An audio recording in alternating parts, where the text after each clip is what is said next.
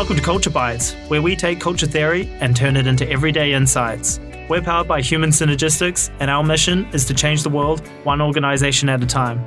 We can only do that together with our amazing community, so thank you for listening.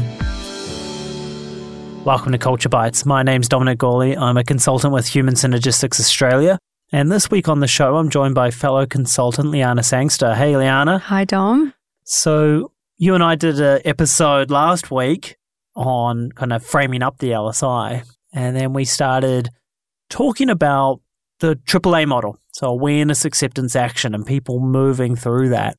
And we started talking about, and thought it'd be an interesting topic to really explore properly, is helping people move between those stages. So particularly from awareness to acceptance. Because something I've seen is a few different things can happen, right? It can work magically, it can work perfectly, right? Where people are aware of it, they then accept it, and then they're ready to move to actions after that. Sometimes, though, people want to skip the acceptance stage, right? So go from, I get it, I'm aware of it, what are we going to do? Give me the action plan. And I don't quite feel like it's really landed on them. Do you know what I mean? Like It's kind of a surface level thing. So there's skipping acceptance, there's kind of stalling at awareness. So, yeah, I'm aware of it, but, I'm okay with that, or, that's just who I am kind of stuff, right? And then the third one that I see is sometimes like, I don't really understand it. So it might be a blind spot or something like that for me. Yeah. So I kind of get stalled there as well, but for a different kind of reason. So what would be awesome today is to kind of talk about what are some ideas, some tips to help, move people along from that awareness stage to the accepting of the feedback stage. How does that sound? Sounds great. Beautiful. Would have been a problem if you said what didn't Can't work do well. that. Can't help you with that.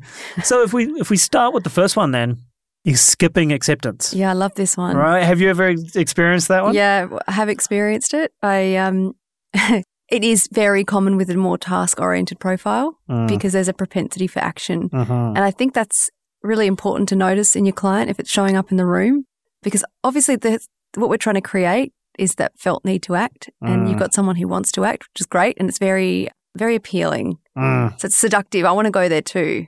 Yes. But I also want to make sure that the individual has landed on the things that matter and they have a really clear view of where they need to put their effort. If they want to move to a 10-point action plan immediately, it tells me that I'm not sure they've really felt what the data is telling them, and they may not have landed on what is going to be the most effective use of their time. It's a pattern to go to action. So it's noticing when people get into those patterns that are already pre-existing. So the role then, when I notice it in a debrief, is to kind of put the handbrakes on and see if I can slow them down enough to hold in a space of reflection long enough. So your question is probably going to be, well, how do you do that? How do you do that? Yeah, how do you do that? So we talked about the frame up in the last episode. Part of the reason why I talked about the frame up in that awareness phase is to make people aware that we're not going to do an action plan. So if I've followed my own frame up rules, I would have already said to them that the action plan will come and we're just going to spend some time exploring here. If that doesn't work and they're still ready, they want to go, I would normally, first of all, I would call it out. So I would say, like, I'm noticing you really want to move to action. Let's talk about that some more. This is a pattern for you. Which might be reflective of their circumplex. Yeah. Right? Probably is. It shows up somewhere. Then often that will create quite a good conversation because they'll have a bit of a chuckle and go, yes, this is me, great. Okay, so we notice it. That's excellent. And then the goal is then to kind of keep them back in, get them into a space where they can start to take deeper awareness into what the LSI 1 and 2 is. And so it really depends where you're at in the debrief, what you're going to do at that point. But I might just orient them back to the initial conversation about what they care about. So get clear on what's the goal here, remembering that the goal is not to grow more blue on a page. The goal is to figure out what do we want more of or less of in our life. So I start to broaden the discussion to understand and navigate a little bit more what is it in this person's life that they would either want more of or less of right now, what's going to make them more happy, feel more effective, and work back from there. Okay, so what's the outcome they're kind of looking for? Right? Yeah. Or what's the end state? So I wonder, and this is Dom's opinion, there's no science that I know of behind this, but often the actions in that moment, the actions people focus on tend to be around the LSI too. Yes. Because there can be some kind of cosmetic stuff almost that I could do, immediately. But I think they've often missed the LSI 1. They're thinking kind of parts of it because it's a bit deeper and it's not so like behaviors are easy to name and see and kind of identify, whereas thinking's a bit harder. Yes. You have to reflect a bit more on it. You have to pause. Because you have to question beliefs, and question values. It's a really valid point that you raised on that, yes, there is because of the propensity for action, they want things to do. Yes. And that can sometimes be a bit of a distraction. Yes. So give me more stuff to do. Whereas what we're asking them to do is to slow down. And that's very uncomfortable. Yes. If that's not what your habit is. And so it's not just changing the window dressing, but actually, what's inside the house kind of stuff, right? Yeah, having a look at it. As I'm sitting here thinking, the question is, so how do you do that? So how do you do that? How do you do that? So the reason I'm struggling to answer the question, I'm realizing as I'm answering it, is because it's so different depending on the person, how I might tackle the question. But the reason I went back to what does the person care about the most is because you want to create that felt need to act. And so the example I would give you, I'm thinking about a client that I once worked with that was very ready to do some actioning on the back of the feedback, but I knew that he didn't understand what the data was telling him. Because I to receive feedback that's quite challenging, you would expect some kind of emotion. But what I noticed was I wanted to skip over that felt experience and just tell me what I need to do. So for that client, what did I do with him? I did get him to go home and talk to his partner because I said, we're not going to get to action planning yet. I want you to spend some time. So I think from a frame-up point of view, you actually need to make sure that you're not just doing one debrief per person, that you do more than one. You got a couple of chances. So you say to them, we're going to do action planning in week 3 of December. In between now and then, I've got some activities I want you to do. And so that will be appealing to a task-oriented person because it's an activity, but the activity is shaped around either reflecting or deepening their awareness. Right. So you say asking some questions, reflecting on your thoughts, stuff like that. Yep. It might be observing themselves in a meeting and taking some notes after they get out in a journal. Cool. It might be asking for more feedback, although I do that with due caution. That's why I say go home and talk to a loved one because it seems to be the relationships where you can have those really robust conversations without fear. Yeah, I was just going to say, because on our website in the accredited login, there's actually a reflection activity book, if you like, that you can send to people, which has some questions just to deepen people's, acceptance and awareness, right, of, what's going on for me, what stood out for me, that kind of stuff. So it's just getting them to, as you say, slowing them down and just reflecting a bit more. Yeah. Right? Just staying there a bit longer. And I think you need to create a task around it because for some people it's quite natural to reflect. We forget that we're natural reflectors, we don't realise that other people may not have that in their habitual repertoire or whatever behaviour. So creating the activity. So you might be quite concise. It might be once a week you're going to sit down for 20 minutes and you're going to reflect on these questions. Yep. Great. That is your task. Yep. Go and do it. Yeah. And then you figure out where they get to. So that gives them something to do. So they feel a level of comfort with having something to move forward with, which I get. Totally, we want to move forward. But it's also slowing them down. And then next time when we come back, we can probably have a better conversation, get to better actions because we've actually taken some time to absorb it. And you can have really great conversations with them about what did they notice when they did that activity and how did they feel.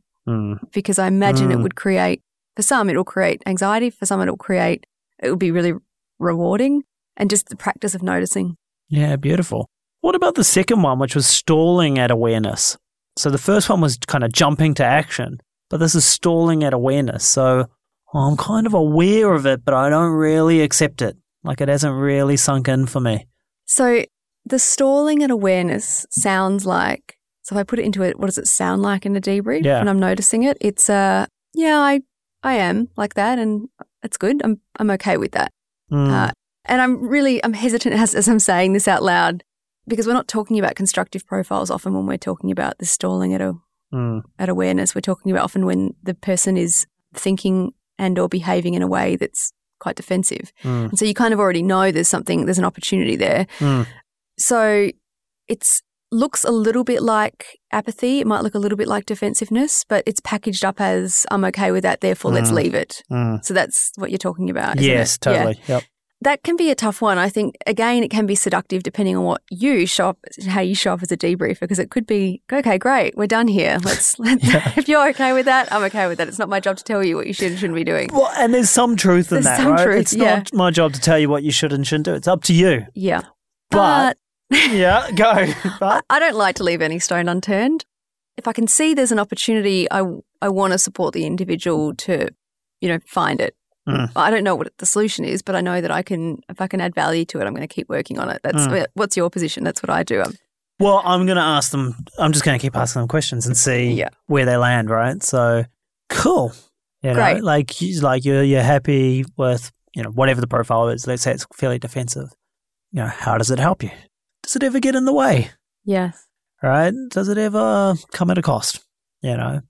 And it's just exploring those kinds of questions, right? And because if you think about it, if I'm sitting here saying I'm fine with this profile, but when I start getting asked questions, I'm like, well, yeah, sometimes it gets in the way with my relationships at home or with other people at work or something. And I think that's an important feature, right? I mean, you usually, because you've got more data sets than just the circumplex, you're usually looking at the satisfaction items and you can see that, and looking at profiles all day, every day, you see the connection between defensive and low satisfaction. So you already know that the person's either unhappy with how much relationships with colleagues as a 1. Yeah.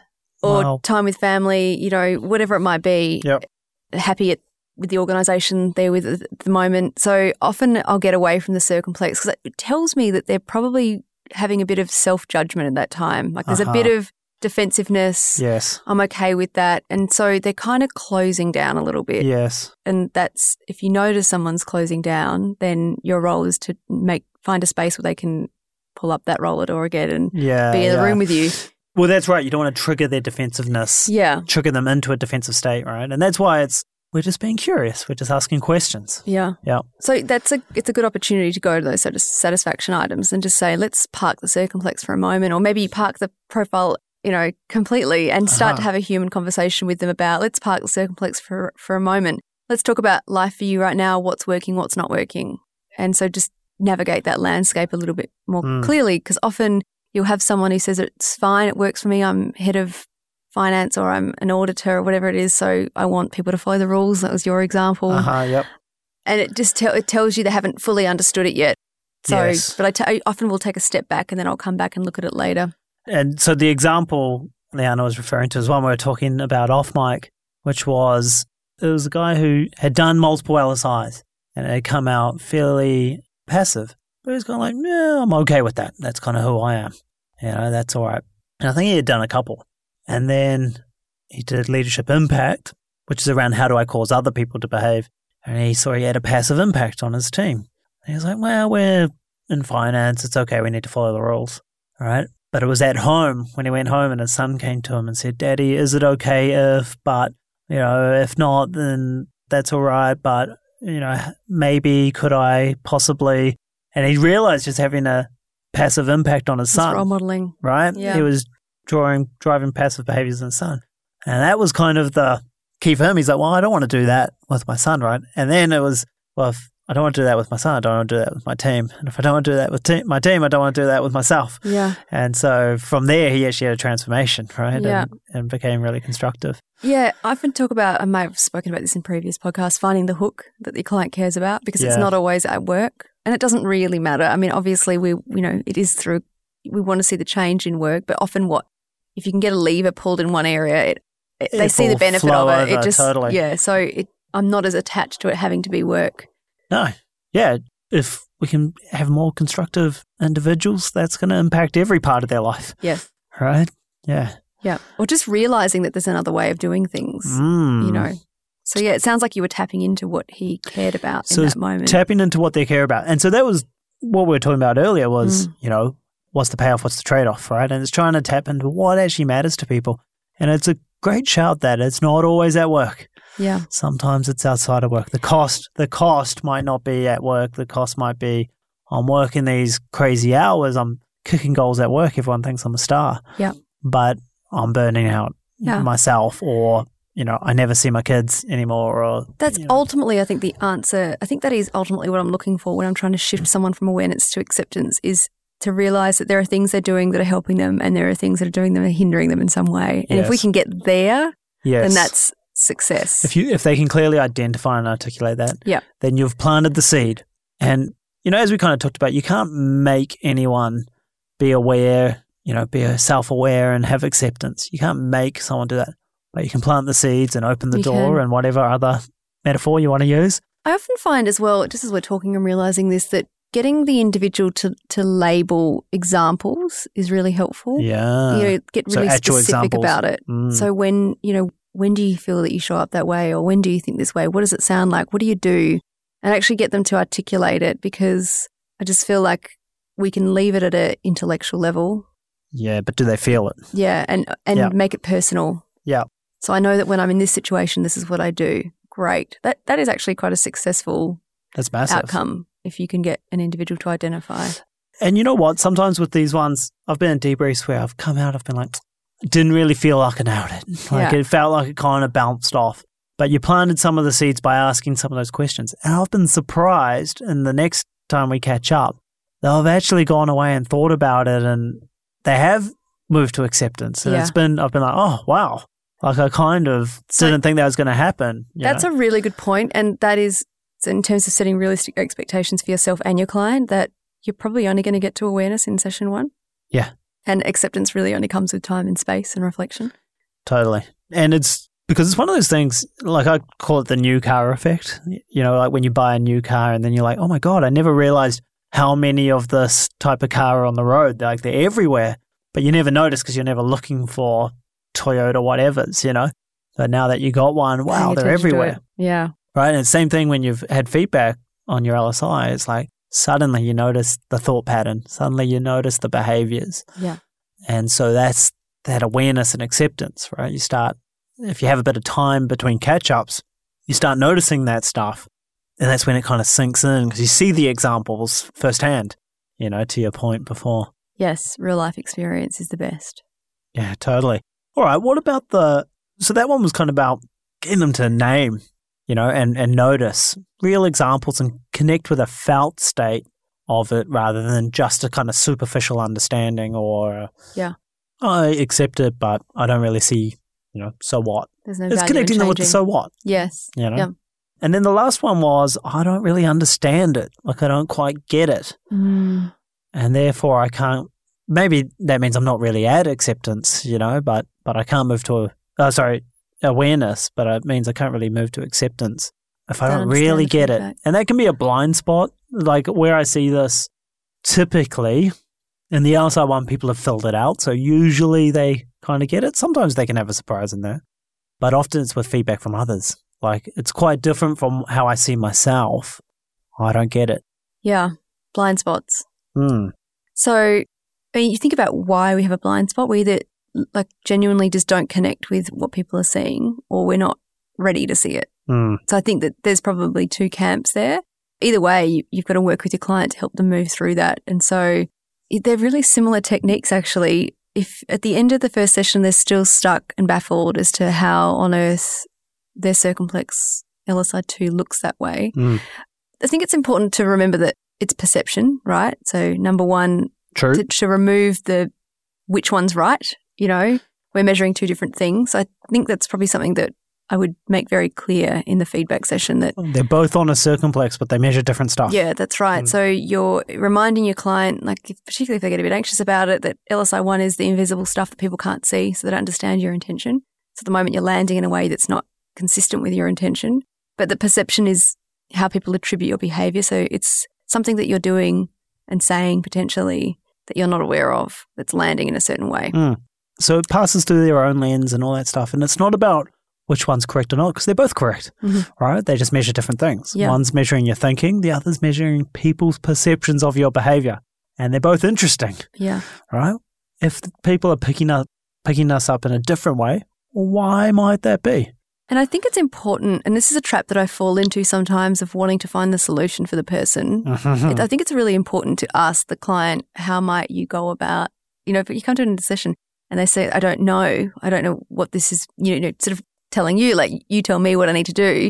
You might ask, well, what would you advise someone to do if they're not sure about what the feedback's telling them. Because I think there's an element of making sure that you're not taking it on. That you're not solving it for them. Yeah. I mean, so you can give them some options, right? This is but I think the first point of call is what might you do to find out? Like, what are some of your options?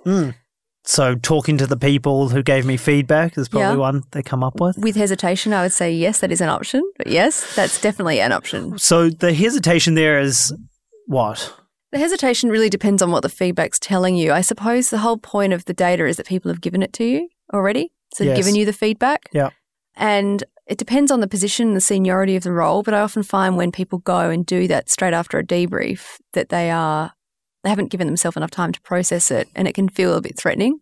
What did you write? Why did you score me like this? And so I've had examples where clients have done that, and I've thought they'd been ready to do it, but the team that they'd given them feedback weren't. So I say that with hesitation. I think you can do that, and I think it's wonderful to have conversations with people about your feedback. I think you need to give yourself some space to understand it first, and then there might be an opportunity to do that. So get some more data for yourself first. Yeah, and I think it depends, right? Like I've seen people who have a really great relationship with their manager. Yes. And they're going to do it anyway. They're going to go discuss it with their manager. And maybe they've done their own LSI, and so it's a great conversation and all that stuff. Awesome. I've seen ones where it's like people saw themselves as quite constructive, but their teammates saw them as quite defensive. Yeah. Right? And that's a harder discussion because if you go to someone, Liana, why did you score me high for oppositional? Yeah. And then depending on their LSI, I guess they're going to be like, what? Oh, I didn't do that. Yeah, yes. Right? So the they're risk, going to deflect. The risk is, I think you're right. I think it depends on the quality of the relationship and, where the individual's at with their feedback. But if we're still not at acceptance yet, it suggests there's not, there's a barrier there. So I definitely, I think I with due caution do that only because I've had situations where it's gone off rails. Well, and plus people will do it in a way that reflects their LSI perhaps. So I might be a bit oppositional going to that. But sometimes the other way I frame it up is rather than giving me feedback, I get people to ask for feed forward. Yeah. So rather than saying, why did you score me so oppositional? It'd be like, Liana, one thing I want to grow more is humanistic encouraging. I want to explore ideas with people. What are one or two things you might see me do? Like, what could I do? Yeah. There. Now, in a way, they're giving you feedback because they're telling you what you're not doing, potentially. I think that's a great way to do it. But it's a safer way for people to, because now it's framed in the positive, if you see what I mean. So rather than you're doing this thing wrong, quote unquote, right? It's kind of what could I do to improve, Yeah. I mean, I think I love that. And I also think that you can equip them right with knowledge. So if knowledge is what they're missing, you've got options. You go to people and ask them directly. You can give them the LSI development guide and get them to read the constructive styles that they're lowest on and go, what did you find in there that you think, you really could do more of, and why is that going to help you? I said before, your partner, the person you live with, close friend, sibling, they know you the best. Totally. And ask them.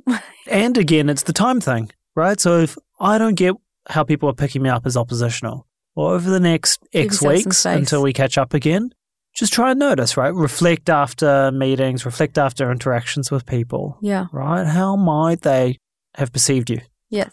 In that interaction, right? So it might not be something we've noticed in the past, but maybe now that we're kind of primed to look for it, see if you can pick up any hints of how people might be perceiving you. Notice, name, reflect. Notice, name, reflect. Exactly. Beautiful. So those are kind of the three stages we had around awareness, moving to acceptance, right? And actually, now that we've gone through them, there's a lot of similarities for the things you would do to kind of move people along, right? Give them time, go ask a loved one, ask those kind of reflection questions, right? So get them to think a bit deeper about it and maybe slow them down a little and get them to reflect on, what's the payoff and trade-off. And I think the most important thing for accredited practitioners, and what I noticed in my practice, is to just notice where they're at.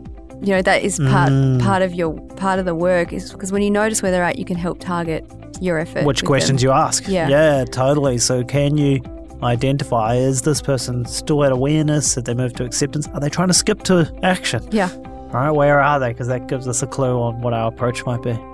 Beautiful tips. Thanks, Liana. Thanks, Dom. Thanks for listening to this episode of Culture Bites. If you enjoy the show, remember to subscribe on iTunes, Stitcher, SoundCloud, or wherever you get your podcasts. Also, leave us a review. It helps other people to find the show. If you have a question you'd like us to answer, email podcast@human-synergistics.com.au. We'd love to answer it. This podcast is copyright by Human Synergistics Australia, all rights reserved. To learn more about what we do, visit human-synergistics.com.au.